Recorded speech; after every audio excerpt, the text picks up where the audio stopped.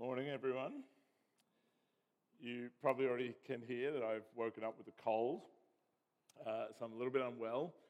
I'm blaming that on being a bit physically drained because I went to Fraser Island for my first time for the last few days, which is a cool place. But I was told that it would be a good idea to swim across Lake Mackenzie and back.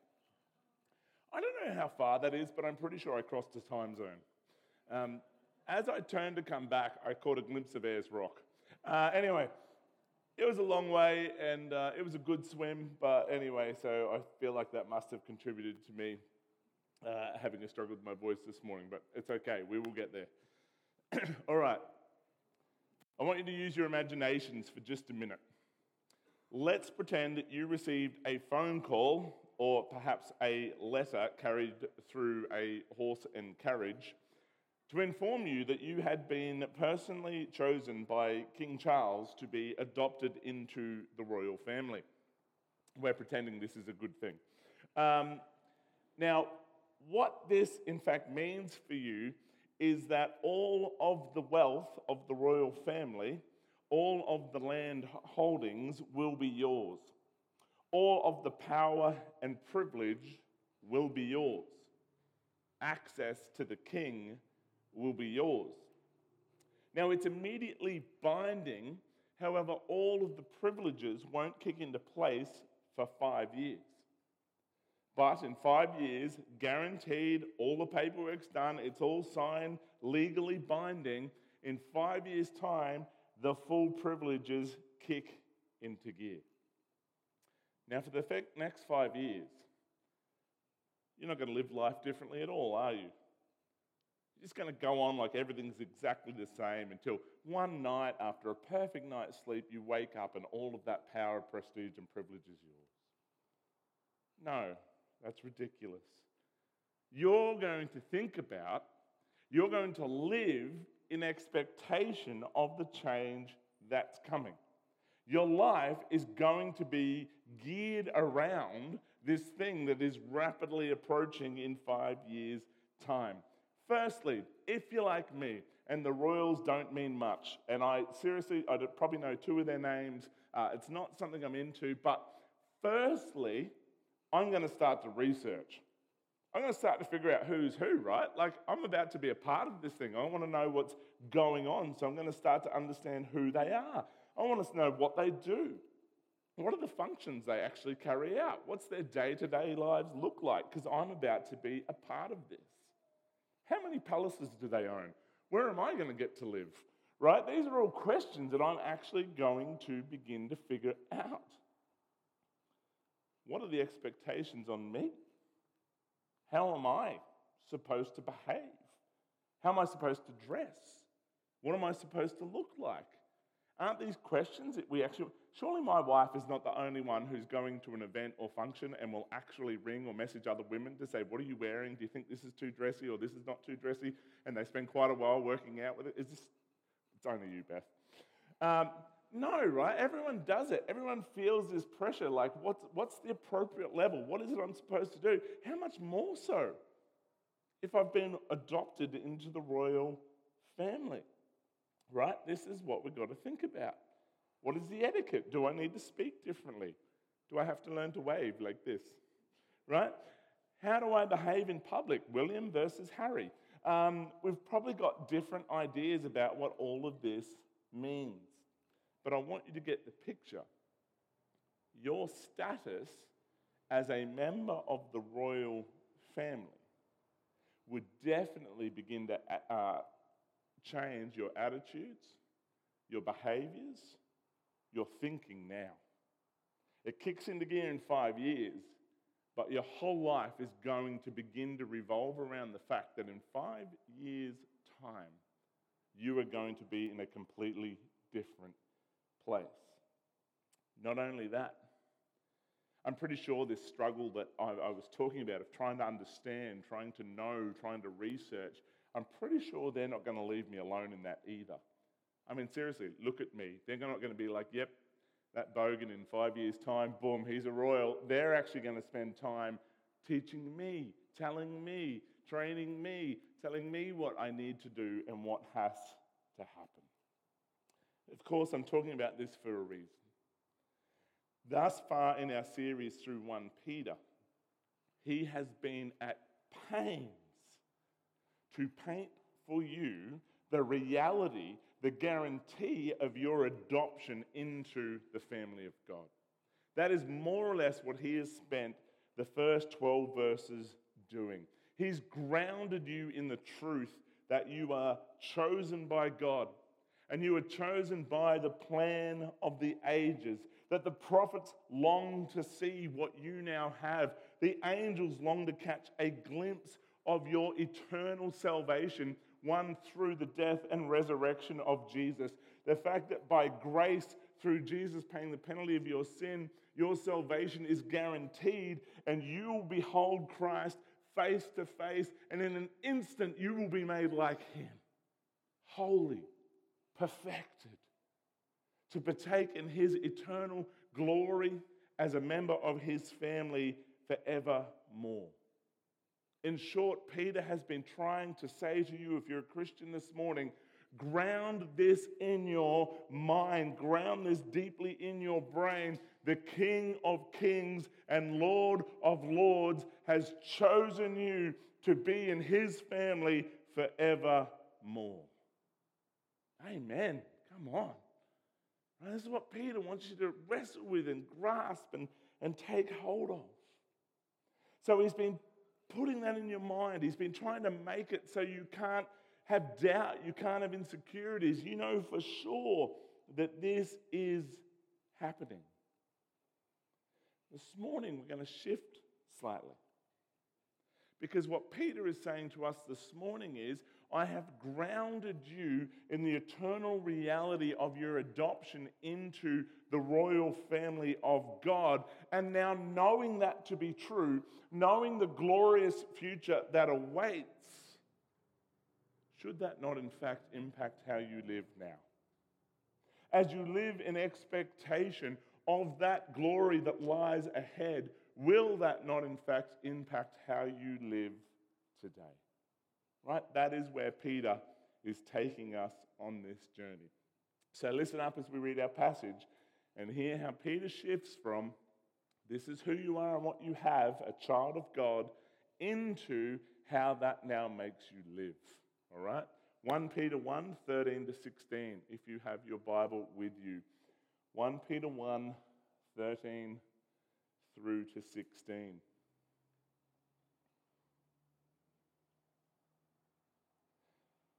Therefore, with your minds ready for action, be sober-minded and set your hope completely on the grace to be brought to you at the revelation of Jesus Christ.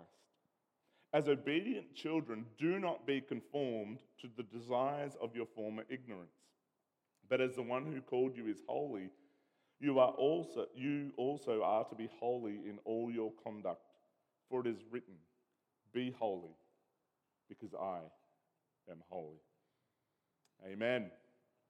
So our passage begins, therefore. And therefore always means this is a response. This is in relation to what has come before in our passage. Because of everything you've just heard, therefore. So what is the therefore that Peter is referring to? And in fact, it's all of the first 12 verses. Everything that Peter has just covered about our eternal salvation, about the fact that we are saved by Christ through his death and resurrection. And Peter says, therefore, because of grace, because you were saved, because you were adopted into the family of God, therefore, right? This is what Peter wants to tell us. Now, this is super important. This is not arbitrary. Peter wanted to ground us in grace, ground us in the fact that we are saved by the death and resurrection of Jesus alone before he gets to the doing, before he gets to how we change, before he gets to how we must grow, before he gets to how we must think, before he gets to whatever it is we might do. He's first grounded us in the reality that your salvation is through Christ. You don't become a Christian by stopping stealing. You don't become a Christian by not getting drunk. You don't become a Christian by not sleeping around. It's not how you become a Christian. You become a Christian by dying to your old life. It's not giving up your sins that makes you a Christian. It's giving up your rule. And as you surrender to Christ, then you'll begin to change how you live. And Peter's wanted to make that clear. So he's grounded us in the reality of grace, that you were chosen, that Christ paid the penalty of your sin. He's grounded you in the fact you cannot earn your own salvation. And hence you have been grounded. He now says, therefore. You've been saved by grace. Now what does that mean in how you live tomorrow? Right? That is what Peter is saying. Now, I don't want to go into details about this, but remember, we're working across languages here, and so we have a main verb and instrumental participles. It just means that, let me just explain how that first verse works, right? In short, this means, therefore, set your hope fully on the grace to be brought at the revelation of Jesus Christ. How? How do we do that? By preparing your minds for action and being sober-minded. So that looks slightly different from how you've read that, but like I said, in Greek, we've got present and future part. So that's what it means, right? Set your hope fully on the grace that he's just been talking about. How? How do you actually set your mind on the hope that we have in Christ? By preparing your minds for action and being sober-minded. So the first one, what does it mean to have your minds ready for action? Well, literally, if you read this in Greek, it says to gird up the loins of your mind. Is that now abundantly clear to you what that means? Everybody, gird up the loins of your mind. All right, I've even got a slide to help you. This is literally how you girded up your loins. This is what it meant. So men and women had long, flowy skirts, except the men wore men's skirts, of course. And this is what they wore. And so to gird up your loins meant this. It was very hard to go into battle when you had a full-length skirt or man dress thing on, right? So it was very difficult to maneuver, if that's what you were wearing. And so they had to come up with a system of how you altered that to enable you to do hard work, physical activity, or indeed go into battle. And so they came up with a system of girding up your loins. And right there is an illustration of what that meant. It was a particular way of folding up your thing so that it became a pair of shorts, more or less, and you were free then, prepared, ready to go into battle. Now, I don't know, there's probably some of the women in this room that would know how to do that with a skirt, maybe. Got to do some gardening, just gird up my loins. I don't know how that works, but that's literally what they did. So in essence, it meant to get ready, to prepare yourself for battle or some kind of strenuous physical exertion. So what is Peter saying? He is saying, in order to set your hope on everything that we've looked at in 1 to 12, in order to set your hope on the promises of grace through the death and resurrection of Jesus, you must prepare your mind for battle. You must prepare your mind, get it ready for some serious fighting. You have to get your mind ready for serious activity. You must discipline your mind. You must gird up your mind for battle. In other words, if you come to church once a week, maybe less, maybe a lot less, you don't read the Bible, you don't pray, you don't spend your time meditating on Christ, then you are not girding up the loins of your mind. You are not preparing your mind for battle to honor Christ, to fix on the promise that he's given you, and you will not be prepared to set your hope on God. Chances are, if you are not girding up the loins of your mind, you'll end up setting your hope on your bank balance. You'll end up setting your hope on your popularity. You'll end up setting your hope on your successes, which are all temporary and can be lost in an instant. Peter is saying, I've explained to you your adoption into the family of God by grace. I've explained to you everything you have in Christ. Now gird up the loins of your mind, study it, focus on it, dwell on it, spend time reading the Bible, read theology, spend time with brothers and sisters who will challenge you, rebuke you, encourage you, equip you. Get your mind ready. Like this is a fight, and I'm fighting to focus my mind on Christ for his glory forevermore, and it doesn't happen by coasting, it happens by work and preparation. Put in the effort is what Peter is saying.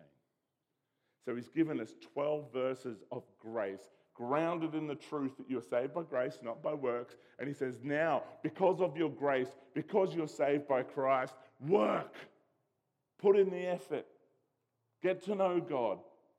Set your mind on the hope. Secondly, be sober-minded. Now, directly, literally, this does mean don't be drunk-minded. That's literally how that reads. But the application, of course, is far wider than being drunk. Peter is saying, like a person who is drunk does not think clearly, their mind becomes muddled. Their ability to reason becomes impaired. Peter is saying Christians can be like that without alcohol. He's saying be sober-minded. He's saying when you don't gird up the loins of your mind, when you are not prepared, you are not disciplined, you are not focused on the things of God, you become drunk on the things of the world, is what Peter is saying. Your mind becomes muddled by comfort, by Instagram or TikTok endorphins. Oh my goodness, see how many people like my post? I suddenly feel good. And Peter's saying that's drunk on the things of the world. You're muddled into thinking that people liking your stupid post equals good, right? This is the muddled of the world that Peter is talking about. You're not sober-minded. You're drunk on the things of the world. People can do it in business. People can do it by appearing to be the perfect family. You just want everyone to know we're perfect. Peter is saying all of these things are drunk on the things of the world. No, says Peter, be sober-minded. Be fixed on discipline. Be fixed on the word of God. Be fixed on the expectations of Christ. Be fixed on his glory. And attune your mind to the things that matter. Think clearly about the world by putting Christ first. And suddenly all of those other things become way clearer, don't they? If I'm not living for the expectations of people, but I'm living for Christ, then suddenly I'm thinking clearly and I'm no longer muddled by the things of the world. Right? This is what Peter says. You want to set your mind on the hope of verses 1 to 12? How do I do it? By disciplining my mind and thinking clearly about the things of the world. Amen? Right? It's an action. It takes work. Right? This is now the response to grace. We're living in light of our adoption into the royal family. Secondly, in verse 14 of our passage, he says, setting our mind as obedient children. Right? As obedient children. Here is your adoption into the royal family. As obedient children. Whose obedient children? God's. He bought you by the blood of Jesus and adopted you into the family of God. I don't know what your earthly father was like. Maybe a good example, maybe a terrible example.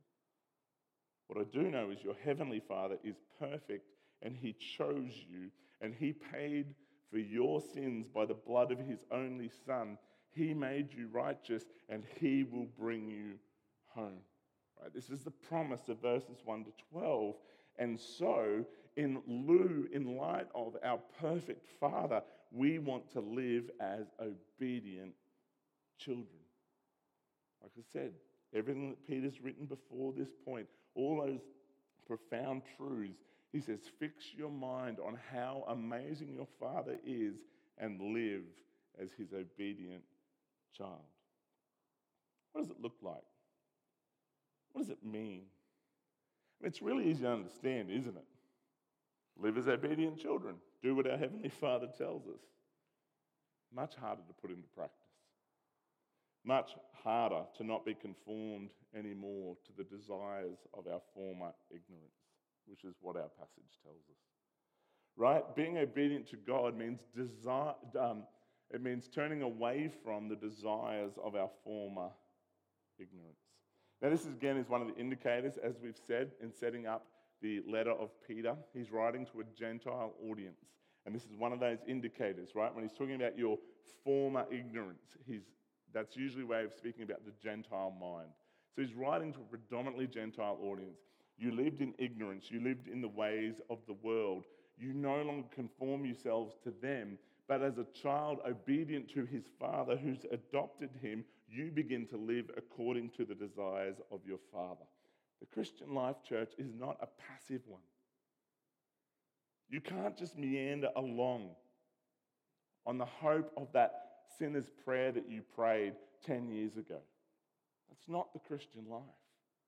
The Christian life is to be saved by grace, saved by the grace of our Father, and now live in obedience to him, actively disciplining our mind, actively being sober-minded, actively turning away from the world in its desires. One of those painful things as a parent, but really instructive, I think, particularly when you're watching somebody else trying to parent, because we've all been there, it's when you're watching that 2 to 3-year-old and you're watching that parent say no to them. Like, let's say it was, don't touch this pulpit. And you literally watch them going, and the parent's going, don't. The thing about it that I love is they haven't yet learned to mask their desire to touch that thing. It's there. We can all see. Every parent is just like, no. Because you can just see it's open desire. I want to touch it. Partly because I want to and partly because you're telling me not to. Right? And you can just read it on their face. It's there for everyone to see. The truth is, you and I, as adults, are absolutely no different. God says no. And we're good at covering the strain in our own heart and face, which says yes. And Peter says, as obedient children, take up your cross and deny the old ways of thinking. The reality is the Holy Spirit is within you, working to conform you to the image of Jesus, and your old nature is still there, still trying to reach out and conform you to the image of the world and its desires. Think about it. How many pressures from the world come upon you every day to be shaped by it and its desires? Why do we wear what we wear? What does our place of employment tell us about how we should function and how the world functions? What do our goals for the future say about how we think about the world? What makes us feel secure and at peace? Where do we give our time and our energy? What is the entertainment that we consume? And Peter says, don't be conformed to the world. Fight it. Discipline your mind. Gird up the loins of your mind, and as obedient children, focus on the things of God. It's an active work, an active pursuit of setting your hope on the promises of 1 to 12. Verse 16, but as God is holy, be holy in all your conduct. For it is written, be holy, because I am holy. Now, the first thing to note in this passage is God's effectual calling. But as God is holy, be holy in all your conduct. For it is written, be holy, for I am holy. God called people out of darkness into light. It's not an invitation. It's the same power and calling of God here that called Lazarus out of the tomb from death to life. It's God's work, God's calling. And this is our response to that calling, right? This is what this is saying. If we claim Christ but continue to walk in the darkness, if we continue to love the darkness, then we've never heard the call of God to come into the light. Going to church will not save you. Only if you've heard the call to repent and believe. Now, what does this call to holiness mean? Holiness means otherness. It means to be set apart. God's holiness is his otherness, his uniqueness. In other words, God's love is a holy love. It is so much greater. It is so much more profound. It is so much more sacrificial that we can say God's love is a holy love. It's other, it's set apart. We could say God's justice is a holy justice. It's so great, it's so profound that God could simply not forgive your sins, but justice demanded penalty be paid, and Jesus died in your place because God is holy justice, and he required the penalty and he paid it himself. God's anger is a holy anger. It is more fearsome, more raging, more right than any anger we can ever experience. God is holy. He is other. And you are to be holy as God is holy. What does that mean for you and me? Well, it means we are to be set apart. It means we are to be different than the people around us. That meant we're meant to physically separate ourselves into Christian bubbles and avoid those annoying non-Christians out there in the world? No, of course not. It doesn't mean that at all. Jesus said he was leaving us in the world with a mission to get to know non-Christians, to love them, and to share the good news of Jesus Christ, that there is a hope and there is adoption into his family. We are meant to be in the world, friends with people in the world, loving them, connected to them. Whether or not they ever put their faith in Jesus, we should still commit to them in genuine love. But as we do so, says Peter, we are to live holy lives set apart for the glory of God. In other words, although we live among the people, although we love the people, our lives will look different because we are not conforming to the world and its desires. We are obedient children. So we're in the world, but we look different to the world. What does Peter say this applies to? How is it we look different? Peter says you are to be holy in all of your conduct. Oof. Don't you hate absolutes like that? You are to be holy in all of your conduct. Sam, except for how you treat your family. Right? Is that in parenthesis for me? Just take it easy there. Or, except for when you're at work, then you're allowed to not be holy. No. Be holy in all of your conduct. This means in every single part of your life. When you're at work, when you're at home, the way you look after your children, the way husbands treat their wives, the way wives treat their husbands, the way you as an employer treat your employees. Be holy in all of your conduct. Your conduct at work, your conduct at home is meant to have no difference than your conduct here on a Sunday morning. They are meant to be identical. Because if your conduct is different here on a Sunday morning than what it is through the week, then you are trying to mock God. You are acting like our holiness is a performance for man.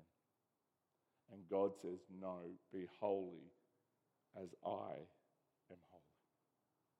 Right? It's not a performance. It's a response to the grace of God who saved you. How do you treat people who have less power than you do? How do you treat people who have less authority than you do? How do you treat people who know less than you do? How do you treat people who have less experience than you do? How do you treat people who are vulnerable around you? And God says, be holy as I am holy. This is how you'll know whether or not you've set your hope on glory or you're being conformed by the world and its desires. Peter finishes our passage with an Old Testament quote. For it is written, be holy as I am holy. Now, it's literally impossible to know which verse he is quoting from because there are just so many options in the Old Testament. So here's one for you. I've just written one out to quote for you. Leviticus 19:2. Speak to the entire Israelite community and tell them, be holy, because I, the Lord your God, am holy. There's a lot of these verses. Like I said, we don't know which one Peter is quoting. Now, part of the reason Israel was to be holy, set apart, was so that they could be a light to the nations. They would stand out from their honouring of God. But here's what I want you to know, church. Here's what I want us to own deeply together this morning. Our primary reason for being holy is not to be a light to this community. Our primary reason for being holy is not missional. Our primary reason for being holy is not the people out there. Our primary reason for being holy is because God is holy and he says, be holy because I am holy. God says, you are adopted into my family and I've told you how to live. Set yourself apart because I am set apart. It's really important. Because if it's about people out there, then we can go out on mission and we can put on a show, can't we? We can go out on the street and we can be so Christian. Man, I can help every old lady across the road and I can go and tell good news to everyone who wants to hear it. And then I can go home and I can be an absolute jerk to my wife. Oh, because I'm on mission out there and I'm on a show out there, but at home, no, whatever. And God says, no, be holy because I am holy. Where do I need to be holy? In all of your conduct. All of your conduct. Why? Because it's not about the mission, it's about who God is. And he's adopted you into his family and he says, be holy as I am holy. Where are you failing to honor God as holy? Is it at home? Is it at work? Is it on the sporting field? Is it how you treat your children? Is it how you treat your husband? Is it how you treat your wife? Is it how you treat your friends? Is it how you speak online in hidden chat rooms? Is it what you look at when no one's around and God says, be holy in all of your conduct? Why? Because I am holy. There's no out. As obedient children, honor God. What do we do? If we have not been living up to that expectation, what do? Repent and ask forgiveness. Now, what does repent mean? Repent means to turn away from, to change our behavior. But church, it's not a magical word.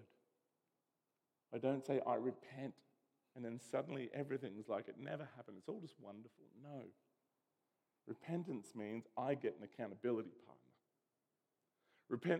Repentance means I work with a brother or sister and I openly confess my sin and they walk with me and we walk together and I repent and I fight and I do what has to be done to be an obedient child, to honor God as holy until I have victory over that thing. That's repentance, right? It's the ongoing fight to turn away from the world and its desires and to be holy as God is holy. That's repentance. Remember, Peter started with grace very intentionally. Verses 1 to 12, he says, you are chosen. You are chosen by grace. Your sins are paid for by the death and resurrection of Jesus. You are guaranteed salvation by the rock of Christ. You will dwell in an undefiled, perfect, eternal dwelling forevermore. And Peter says, now that you have grasped that truth, now you know it's real, be holy, because God is holy. And so we train our minds. We stay sober-minded, focused on the things of God as we deny the world and its desires. We live holy lives set apart for the hope we have in Jesus, which gives us the strength to stand and withstand the attacks of the enemy. As children adopted into the family of God, our whole lives, each and every part, is set apart for His glory. How I treat my wife, how I treat my husband, how I work for my employer, how I treat my employees, all of these things are set apart for the glory of God, as you are holy, as He is holy. Ground yourself in grace. Discipline and train yourself to live in light of that hope. Let's pray.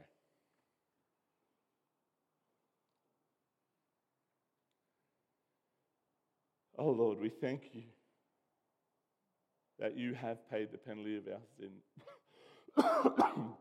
We thank you that we are adopted into your family by the sacrifice of Jesus. Through His death and resurrection, the penalty has been paid and Christ could declare it is finished.